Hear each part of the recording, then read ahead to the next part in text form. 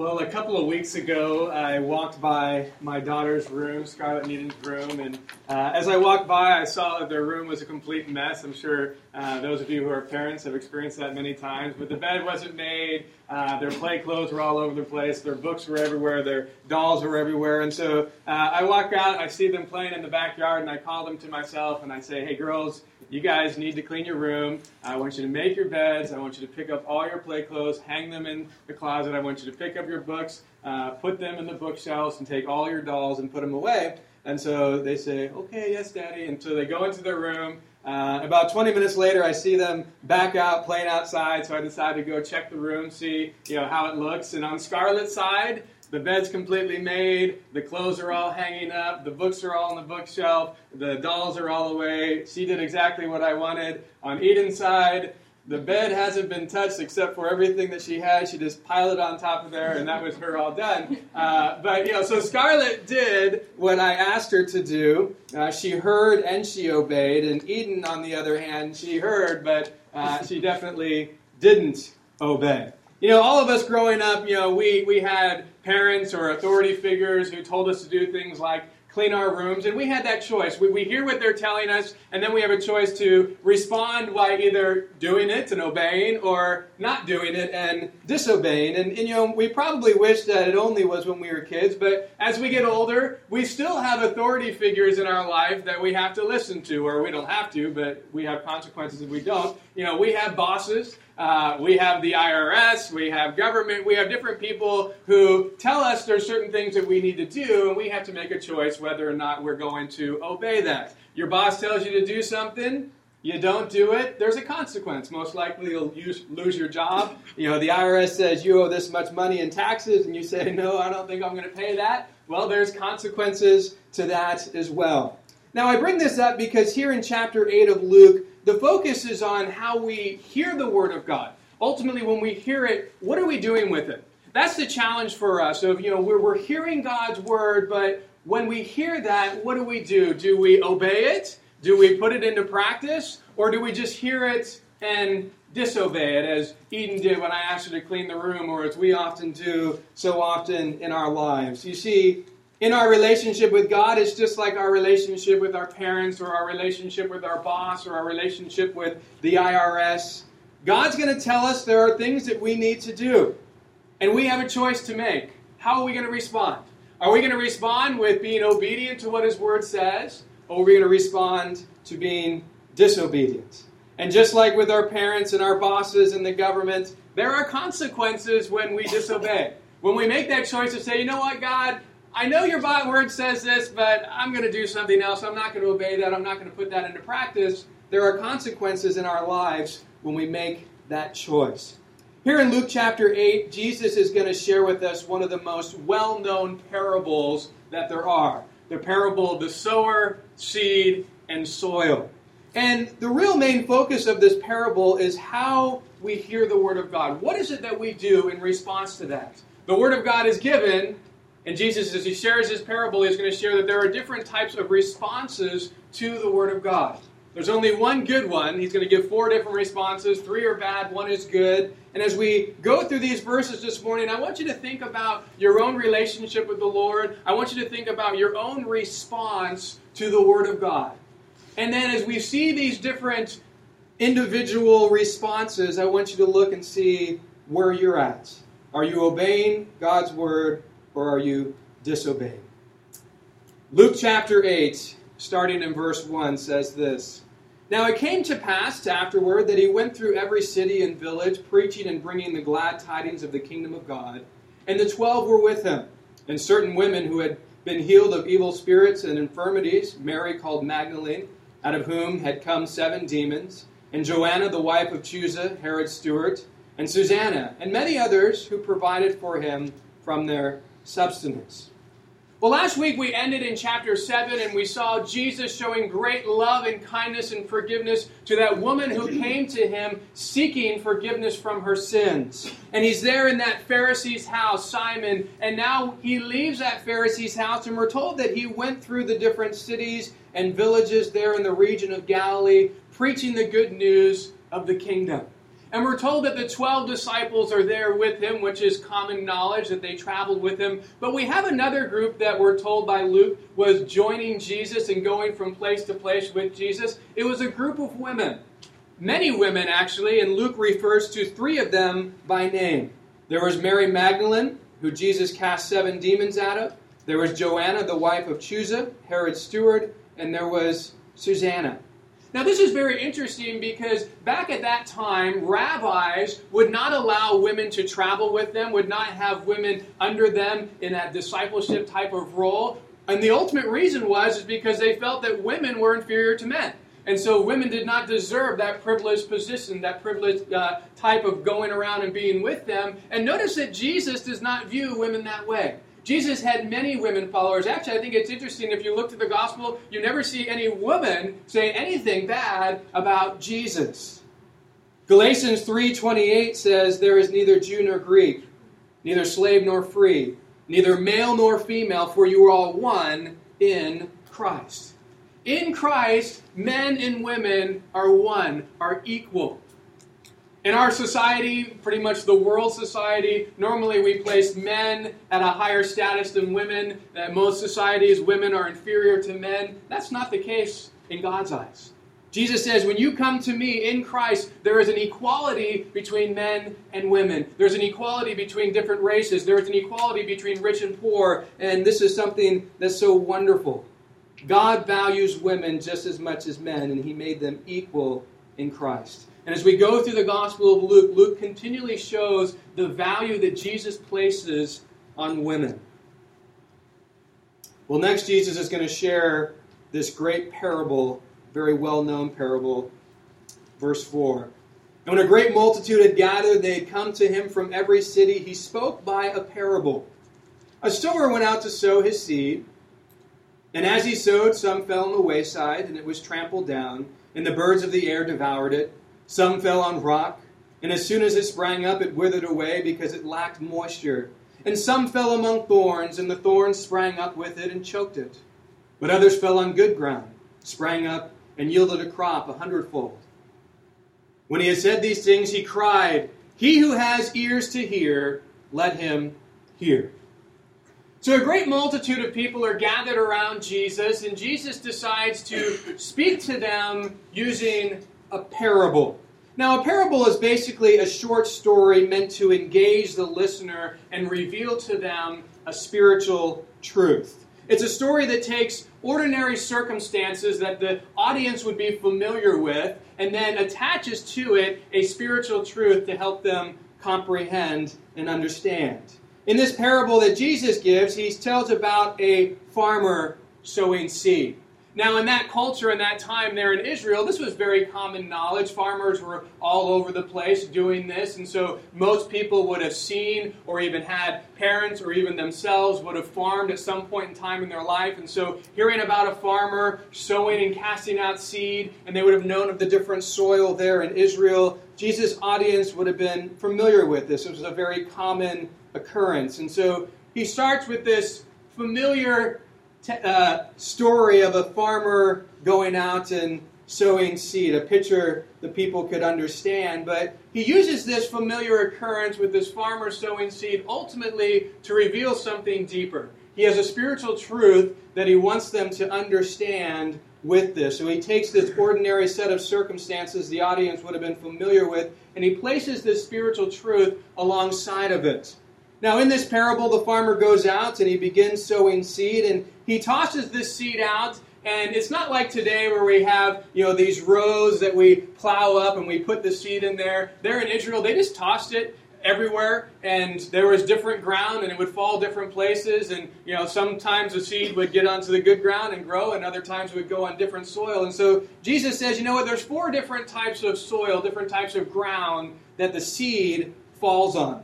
The first type of soil the seed fell on was the wayside, or the dirt path that was traveled on by people. Because this was traveled on so much, it was trampled down. This would have been very hard ground that people walked on over and over again. And so as the seed hits this ground, it doesn't go in because it's too hard. And For the birds who are flying around, it's like the farmer's giving them this feast because these seeds are sitting there, and so the birds swoop down and they come and they devour the seed. The second type of soil the seed fell on was rocky ground. So on the top it looks like the soil's nice, but just real close to the top of the soil there's all this rock. In Israel there's a lot of limestone and different things, and so right under the soil there's rock. And so right away, the seed kind of springs up because there's a little bit of soil, but the roots can only go down just a little bit before it hits the rocks. And because of that, it can't go down and get the moisture. And so it springs up and the sun comes out, and the heat of the sun just scorches it because the roots have no depth to them, and they can't go down to get the moisture they need to survive. And so that seed dies. The third type of soil the seed fell on was the soil with thorns. The ground's very receptive. Maybe a little too receptive because it receives the seed, but it also receives all these thorns as well. And so the seed's allowed to grow and germinate, but so are the thorns around it, and the thorns start to choke the seed, and ultimately that which is growing gets choked out by all the thorns around it, and it fails to yield any fruits. The fourth type of soil that the seed fell on was the good soil. This soil was soft, it had no rocks, it had no thorns. As the seed falls into this soil, it's able to have its roots go down deep. It's able to grow. And most importantly, it's able to bear fruit. It produces fruit, Jesus says, 100-fold. Though this is commonly referred to as the parable of the seed and sower, I think it really should be called the parable of the soils. Because the seed is always the same. What makes the seed grow or not grow is the soil. The soil is what changes things. And so really the focus of what Jesus is bringing to us here is not so much the seed as much as the soil that the seed hits.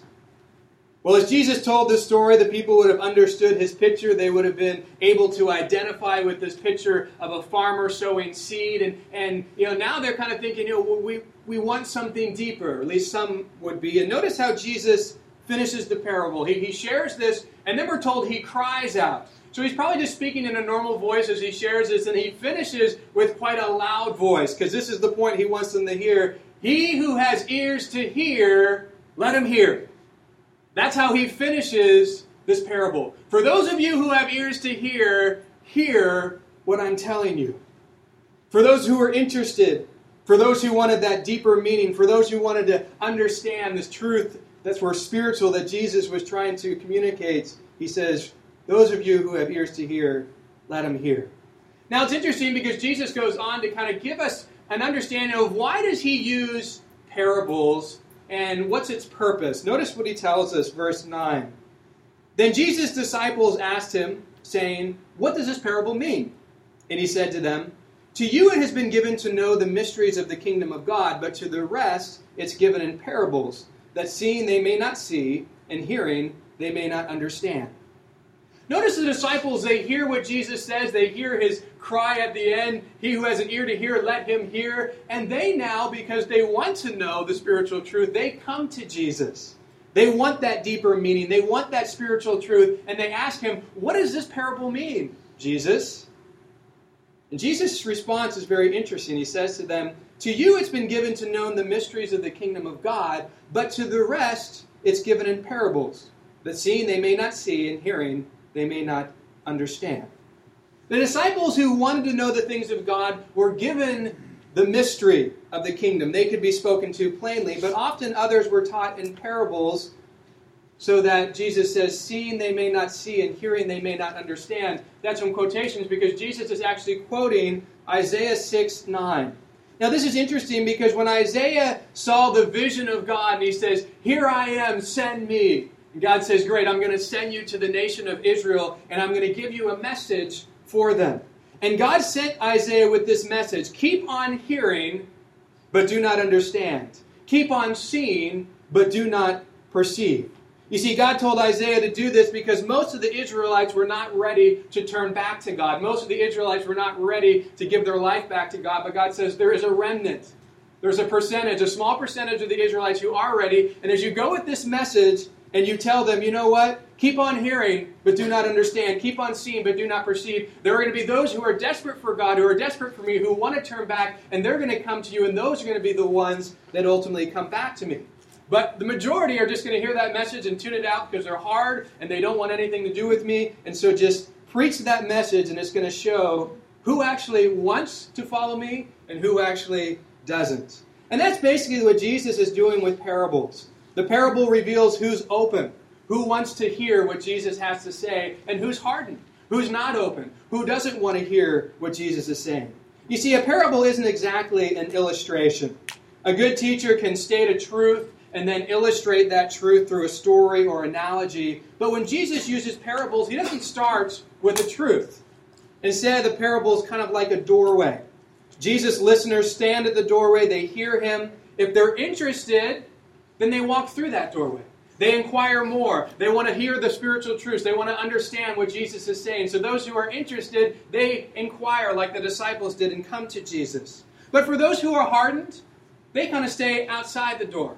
They don't want what Jesus has to say. They don't really care what Jesus has to say. And so they don't inquire anymore. They don't desire anymore. And so this parable is a great way to kind of test what the soil of the listeners were. If they were hardened to the message, if they were hardened to Jesus, and if they were hardened to his word, then they wouldn't want any more. And so they were the first three soils.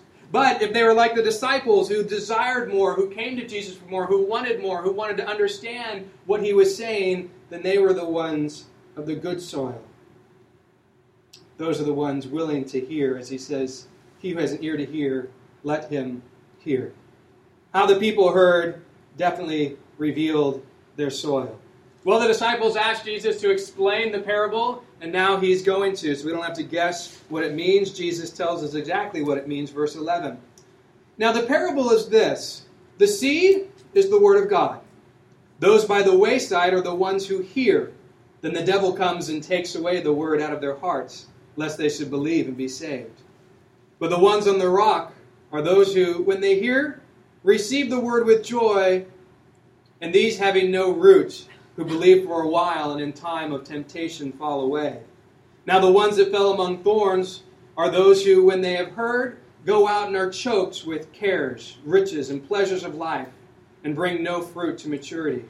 But the ones that fell on the good ground are those who, having heard the word with a noble and good heart, keep it and bear fruit with patience. So Jesus explains this parable to them and tells them what everything means, what everything represents. He says the seed that the sower is casting out, that represents the Word of God. The idea behind the Word is God's revelation to mankind. And I think it's speaking about two different things. First and foremost, the written Word, which we have, which is the Bible. And secondly, the living Word, which is Jesus himself. In John 1:1, we're told, in the beginning was the Word. And the Word was with God, and the Word was God. This is speaking of Jesus, the living Word, the one who came and showed who God is in flesh. So the seed in this parable is representing the written Word, it's representing the living Word, and ultimately the question is, how do you respond to God's Word? How do you respond to the Bible, and how do you respond to the person of Jesus Christ?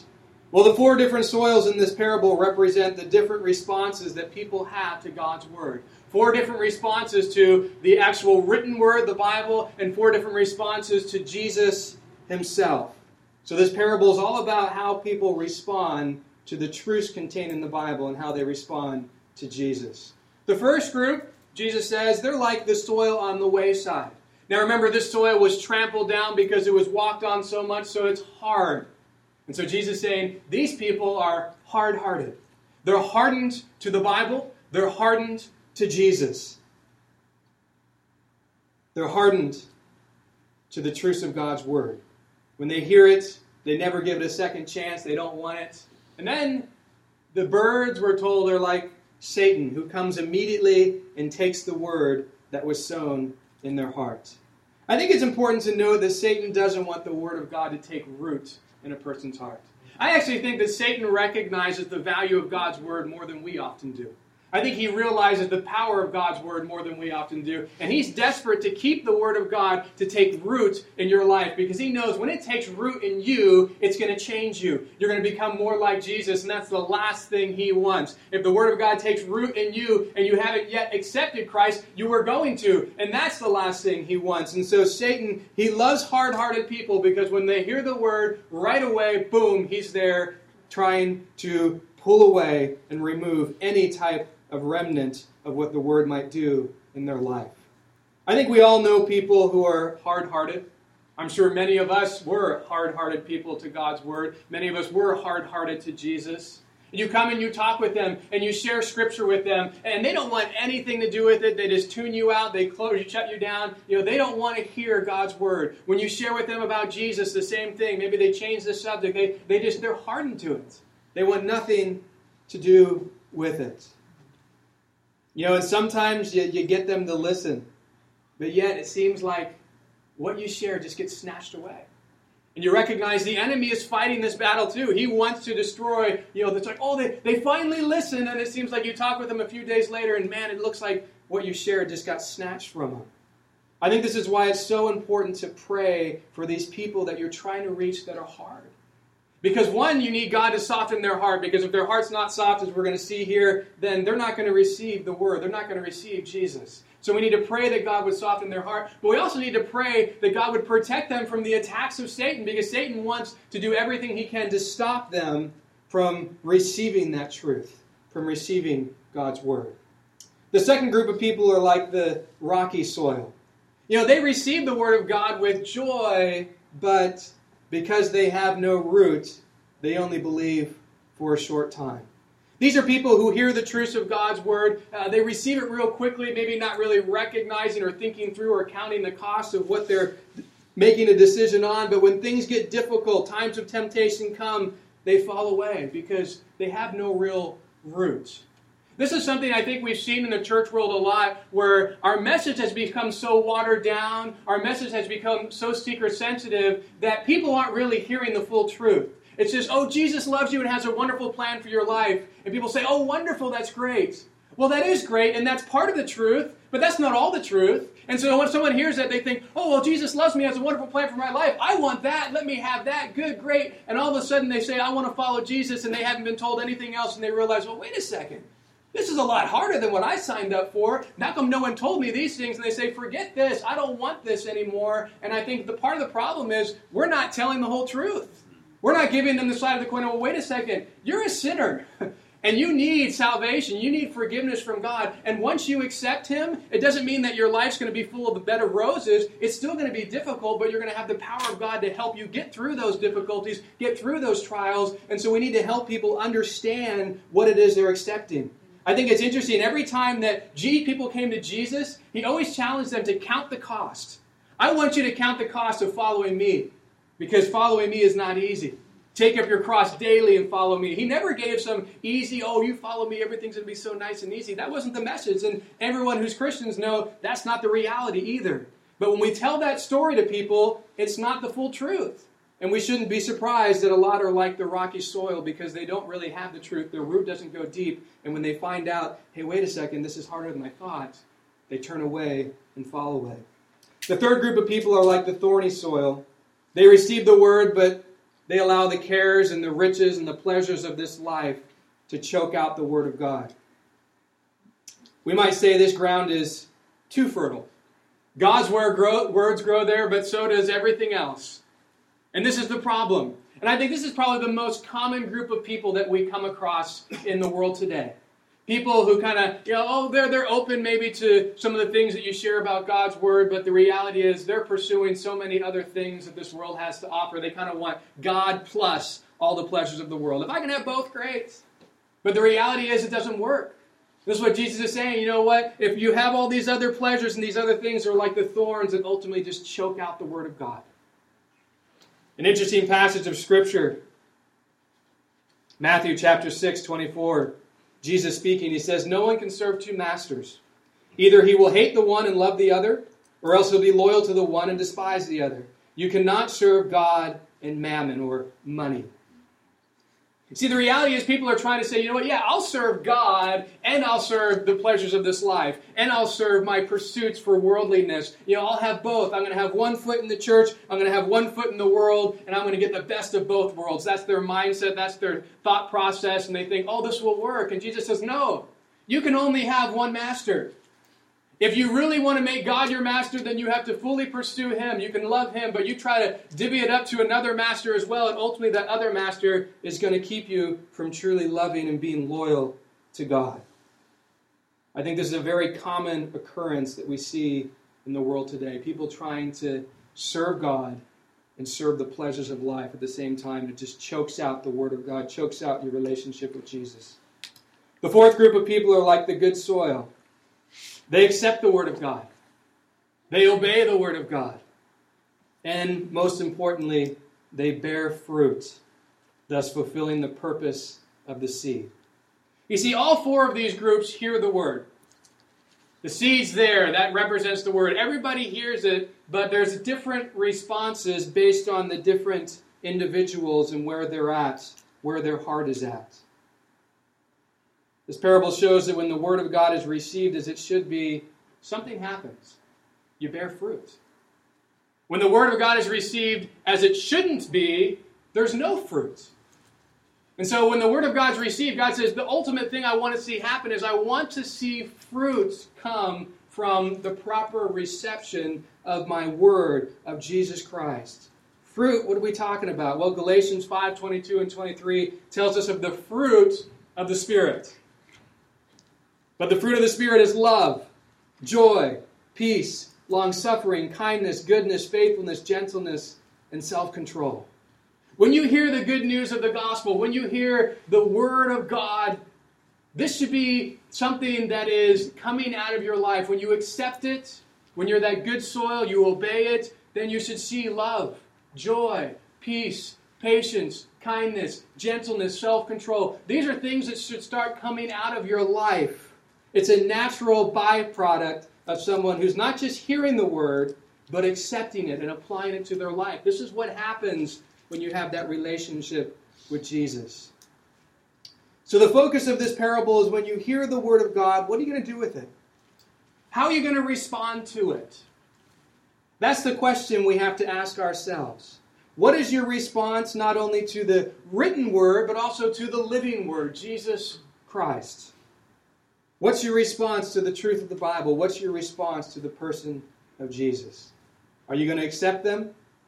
Are you going to obey them? Are you going to reject them? Are you going to disobey them?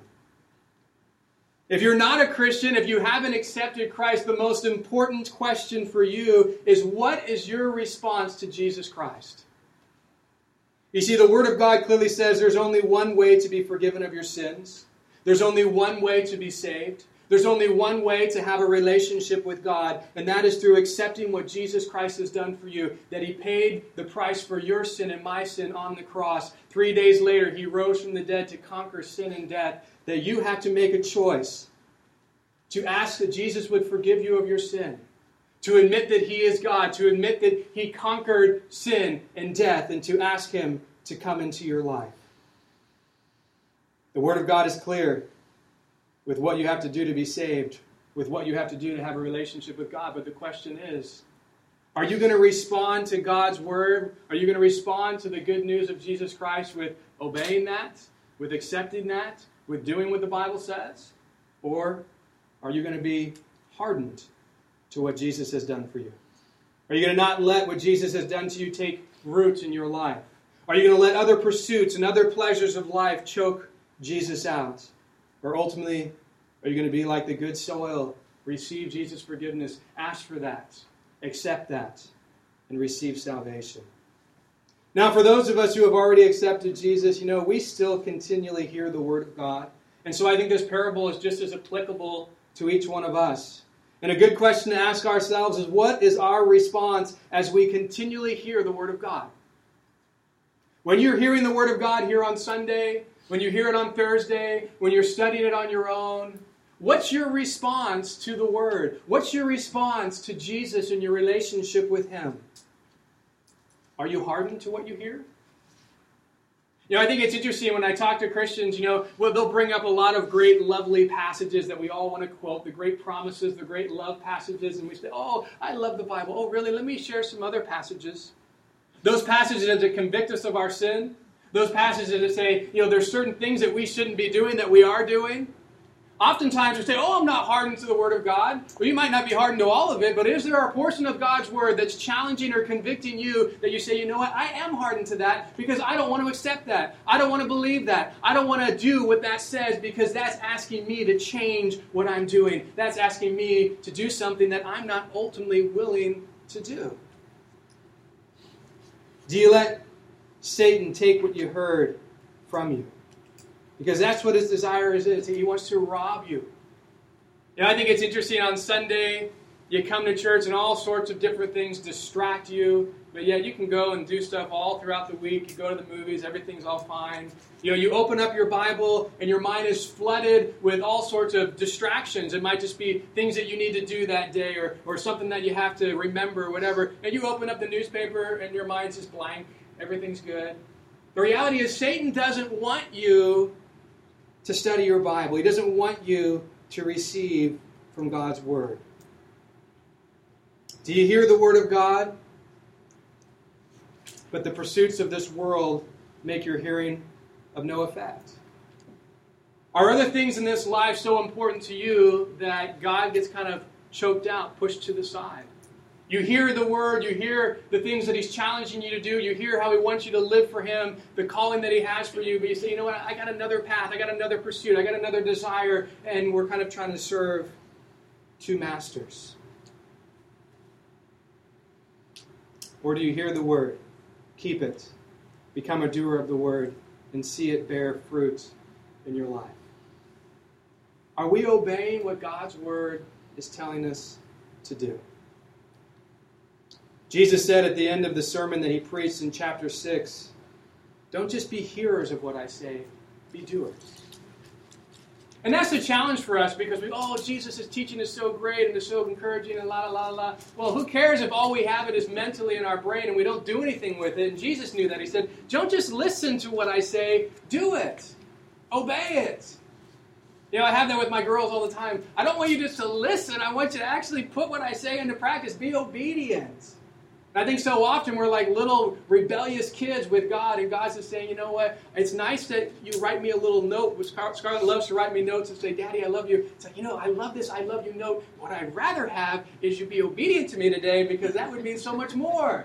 And I think we do that with God. God, I wrote you this song. Or God, I want to tell you how much I love you. I'm not going to obey you at all today, but I want to just express that in words. And I think God says, I'd much rather not hear I love you, and you show it through your obedience. Show it through doing what I've told you to do. Because Jesus says, if you love me, obey my commandments. That's how you show me that you love me. Don't just tell me. At the beginning of Revelation chapter 2, Jesus speaks to the church in Ephesus, and He's speaking to lots of churches, and most of these churches have a lot of rebukes. Ephesus, man, Jesus has a lot of wonderful things to say to them, but He has one thing that He has against them, and that is something I think connects well with what we're talking about this morning. In verse 4 of chapter 2, Jesus says, nevertheless, I have this against you, that you have left your first love. You guys are doing this well, and you're doing that well, and you're doing this well, but you know what? There's one thing I have against you, and you know what it is? You left your first love, and that first love is Jesus Himself. You're doing things for me, but you left me, time with me, that first love, that relationship that we used to have, you've left it. When you first got saved, there's that amazing love that you have for Jesus. You just can't wait to spend time with Him. You can't wait to get in His Word. You just love Him. And if you continue in that, you continue to make His Word a priority, you continue to make time with Him a priority, that love just deepens and grows and continues to get better and better. But the reality is, if you neglect that time with Him, just like other relationships, and you probably see that in marriage, you see that in other relationships, you start off dating and everything's so great, but you start neglecting that relationship, and over time, you come and you realize, I left my first love. What it used to be is not what it's like now. And it's not God leaving us. It's us leaving Him. It's not God saying, you know what, I don't want to spend time with you anymore. It's us saying, God, you know what, I got better things to do. I'm going to spend time doing other stuff. We're the ones who are stepping away from that time with the Lord, and ultimately, we're leaving our first love. And when that happens, we see these things take place. We start to get hardened to God's Word. Especially in those areas where He says, you know what, you need to change here and you need to change there. Oh, no. We're not really rooted very deeply because we're not spending time with Him. And then our pursuits start to become more worldly, and they start choking out our relationship with Him and our time with Him. And we end up like the Ephesians believers, leaving our first love. You know, I know this from experience. There was a time in my Christian life where I can definitely say, I look back and I said, you know, I lost my first love. I left my first love. I remember I wasn't really living for Jesus anymore. I was doing things, but I wasn't spending much time with Him. I totally neglected time in the Word, totally neglected time with Him. And one Sunday I was at a church service and the pastor was teaching on Revelation 2 and he got to verse 4. And I knew that was me. I had lost and left my first love. And there was this guilt and there was this desire to change, and I was thinking, you know, what do I need to do? And the great thing is he went right to the next verse, verse 5, and it says this: remember therefore from where you have fallen, repent and do the first works. I left my first love, but you know what? There was a way to get back. And that was the encouraging thing to me. I think, oh man, you know, what I used to have with Jesus and that time with Him, and it was so much better than what I have now because I've neglected that and our relationship has suffered. But you know, Jesus has said, you know what, you can get back to that. Just do right here what I say. First, remember where you have fallen. Remember what you did to start neglecting time with me and stop doing that. Second, repent. Repent of your sin. Repent of neglecting time with me. Repent of the fact that you've gotten hardened to my word. Repent of the fact that you're not grounded like you used to be. Repent of the fact that you're starting to pursue other things that are hindering our relationship, and just stop those things. And third, you need to do the first works again. Go back and do those things you used to do, where you spent time with me every day, where you read your word every day, where you did those things to enhance our relationship, and stop neglecting that stuff. And if you'll turn around, repent, and do that, we can have that relationship again that we once did. That night after I heard that teaching, I repented and made some specific changes. And I found myself in a place where I just kept saying, I'm going to try to find time for God today. The day goes by, I look back, man, it was just so busy, I didn't find it. I'm going to try to find time for God tomorrow. And I go through the day and it's super busy, and at the end of the day I look back and think, oh wow, I didn't find time today as well. Man, I'm going to try to find time for God the next day. And it was this pattern that's happening over and over, and I find that the Lord is saying, you know what, you need to make time for me. Not try to find time for me. You make time for everything else that's important. You show up for work, you make time for that, and you don't even want to be there. We make time for what's important. So the reality is, I hear it so often from Christians, I just didn't find time for Jesus. No, that's because you didn't make time for Jesus. If He's really important, you will make time in your schedule that says, this is our time, and nothing's going to keep me from that time because you're too important. When we just have this, I'm going to try to find time, it's like, well, He's not really that important, and if I have a little extra time where I'm not doing anything else that I'd rather be doing, then I'll give it to Jesus. And that rarely happens. We need to make that time if you want to get back, if you've lost that first love, if you've left that relationship. But you know what? If you're here this morning and you're in that place where you say, yeah, that's me. I'm like the Ephesian believers. I've left that first love. My relationship with God's not like it used to be. I haven't been spending time with Him like I'm supposed to be, and it's suffered. My relationship suffered. The encouragement is you can get back there. All you need to do is come to the Lord and say, hey, I repent of what I've done. Forgive me of that, and help me now to make the changes necessary to make you a priority again in my life. But remember something very important. John 15:4-5 says, abide in me and I in you. As the branch cannot bear fruit of itself unless it abides in the vine, neither can you unless you abide in me. I am the vine, you are the branches. He who abides in me and I in him bears much fruit, for without me you can do nothing. See, the reality is, when you separate yourself from Jesus, there's no bearing fruit. That's ultimately what we should want as believers, is I want to bear fruit. I want to have the love, the joy, the peace, the patience, the kindness, the gentleness, the self-control. I want those things coming out of my life, but when we disconnect ourselves from Jesus, when we're not abiding in him, he says, without me, you can do a little bit. You can do some things. No, he says, without me, you can do absolutely nothing. You will not bear any spiritual fruit apart from Christ. I've definitely learned that the hard way. This is one of those things I knew intellectually, but took me a long time to actually believe practically, because I thought, oh, I can accomplish this on my own. I can do that on my own. I don't really need God to bear fruit here. And every time I failed, and every time it didn't happen, and kept saying, without me, you can do nothing. You know, it's not rocket science. It's not complex. You want to bear fruit? Regularly spend time with Jesus. That's really the heart of it all. If you regularly spend time with Jesus, you don't neglect him, you don't neglect that relationship, spend time in his word, allow it to impact your life, put it into practice, and you'll see that you're going to bear fruits. Your life's going to change. The biggest thing that's going to keep that from happening is just neglect him. Neglect time with him, neglect your relationship with him, and you won't bear fruits, and you're going to really struggle. So after Jesus explains this parable, he goes on to tell one of the reasons why it's so important that we obey God's word. There's many reasons, but he brings up another one that I think is important for us to consider. Notice what he says in verses 16 through 18. No one, when he's lit a lamp, covers it with a vessel or puts it under a bed, but sets it on a lampstand, that those who enter may see the light. For nothing is secret that will not be revealed, nor anything hidden that will not be known or come to light. Therefore take heed how you hear. For whoever has, to him more will be given, and whoever does not have, even what he seems to have, will be taken from him. As believers who hear the word of God, one of our responsibilities is to be the light to this dark world. You know, we have different responsibilities in the Bible. We're called to be lights. We're called to be ambassadors for Christ. You know, all of that's kind of speaking to the same thing, that we are God's representatives. This world, for many of them, the only Jesus that they're ever going to see is the Jesus that shines through you and me. That can be an exciting thought, or it can be a scary thought. Because you can think from the scary side of, you're kidding me, the only Jesus they're going to see is through me, they're not going to see much. Or you might say, hey, you know what, I'm living for Jesus so much that what they're going to see through me is going to be something that's really going to impact them.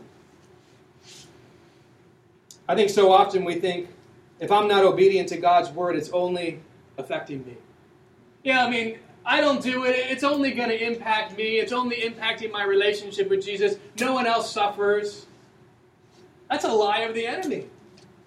Our relationship with God directly impacts every relationship that we have. Your relationship with your spouse is going to be better or worse depending on your time with God. Your relationship with your kids is going to be better or worse depending on your time with God. Your relationship with your friends, your coworkers, your neighbors, you can name anyone you want. It's either going to be better or worse depending on your relationship with God. You neglect your relationship with God, guess what? Those wonderful fruits of the Spirit that all the other relationships want to see coming out of your life, that love, that joy, that patience, that kindness, that self-control, it's not going to be there. And it's going to hurt your other relationships because you're not going to have that, and it's not going to come out of your life, and so it's going to harm that. And so this thought that, if I just don't spend time with God, it only impacts me, is not true. And there's another group of people that it also impacts, not just the people that we're close to, not just the people that we love, it also impacts this world. Because one of the things that we're called to do is we're called to be a light, the light of Jesus, to shine to the darkness of this world. And when we're not hearing, we're not accepting, we're not applying the Word of God to our lives, it hinders our light. It hinders our witness to this world who is in desperate need to see Christians actually live the Christian life. Because there's so many people in the world who have seen people who claim to be Christians who surely do not live the way that the Bible teaches. And they think, I want nothing to do with Christianity if that is what Christianity is. If what that person does, then forget it. That's actually the number one reason people give for why they want nothing to do with Christianity is hypocritical Christians who don't live what the Bible teaches. This world is in desperate need of people to stand up and say, this is what it looks like to be a follower of Jesus. This is what Jesus does in a life when you're submitted to Him, when you're committed to Him, when you're following His Word. You know, when we're not doing that, we become like a lamp that's covered so its light doesn't shine.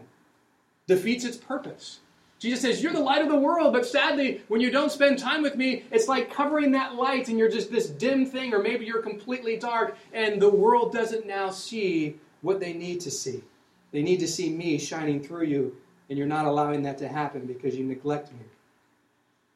Jesus goes on to say, therefore take heed how you hear, for whoever has, to him more will be given, and whoever does not have, even what he seems to have will be taken from him. Jesus reminds us that spiritual growth follows momentum, either positive or negative. When we have godly habits of hearing his word, receiving his word, living his word, more is built on that. When we have negative habits of neglecting time with God, neglecting the word, not receiving the word, it just gets worse and worse, and it continues to have problems in our lives. So as believers, we have a responsibility not just to hear what Jesus says, but to obey it, to put it into practice. And it's not just for us, but it's for everyone in our sphere of influence, and also for the lost, because we are to be a light to them. After Jesus shares all this, notice what happens, verse 19. Then his mother and brothers come to him and could not approach him because of the crowd. And it was told him by some who said, your mother and your brothers are standing outside desiring to see you. But Jesus answered and said to them, my mother and my brothers are these who hear the word of God and do it. So there's this huge crowd that Jesus has shared with, and they're crowded around him, and his biological mom and brothers come and they want to see him, and people come to Jesus and say, hey, outside this crowd, who are your mother and brothers, and they want to see you. And Jesus responds by saying, you know what? Those in my family, my mother and brothers, are the ones who not only hear, but do what I say. He brings it back again to this important vital point of, hey, you want to be in the family of God? Don't just be a hearer of what I say, be a doer of what I say. Put into practice the things that I tell you. Can the worship team come on up, please? One of the things that Jesus has told us to do is to remember him. And the way that we can remember him is to remember the most significant thing that he did, to remember his death on the cross for our sins. And we're going to close this morning by doing that, and we're going to take communion together as a time just to really remember the sacrifice, to remember what Jesus has done. And as the worship team plays a song, I'm going to first read a scripture referring to communion. The elements are going to be passed out. But I just want to encourage you. This is an open communion, meaning it's open to all of you who have accepted Christ. For any of you who have not yet, I would just ask you just let the communion elements pass by. But we're going to read this passage and then just hold on to the elements. We'll take them together. But the worship team's going to play. And while they're playing, I just want to encourage you, you know what? If this morning you've listened to this message and you say, I'm at that place where I've left my first love. I'm at that place where I've gotten hardened to certain things in the Word. I'm at that place where I'm not rooted. I'm pursuing other things. Before you come and you take and you remember what Christ has done for you, I want to encourage you just to take some time and repent. Take some time and come to the Lord and say, you know what, God, forgive me for what I've done. I want my life to change. I want to make you a priority again. Help me to do that. And so as they're playing, I encourage you to do that. But I'm just going to read this passage of Scripture for you. For I received from the Lord that which I also delivered to you, that the Lord Jesus, on the same night in which he was betrayed, took bread. When he had given thanks, he broke it and said, take, eat. This is my body, which is broken for you. Do this in remembrance of me. In the same manner, he also took the cup after supper, saying, this cup is a new covenant in my blood. This do as often as you drink it in remembrance of me. For as often as you eat this bread and drink this cup, you proclaim the Lord's death till he comes.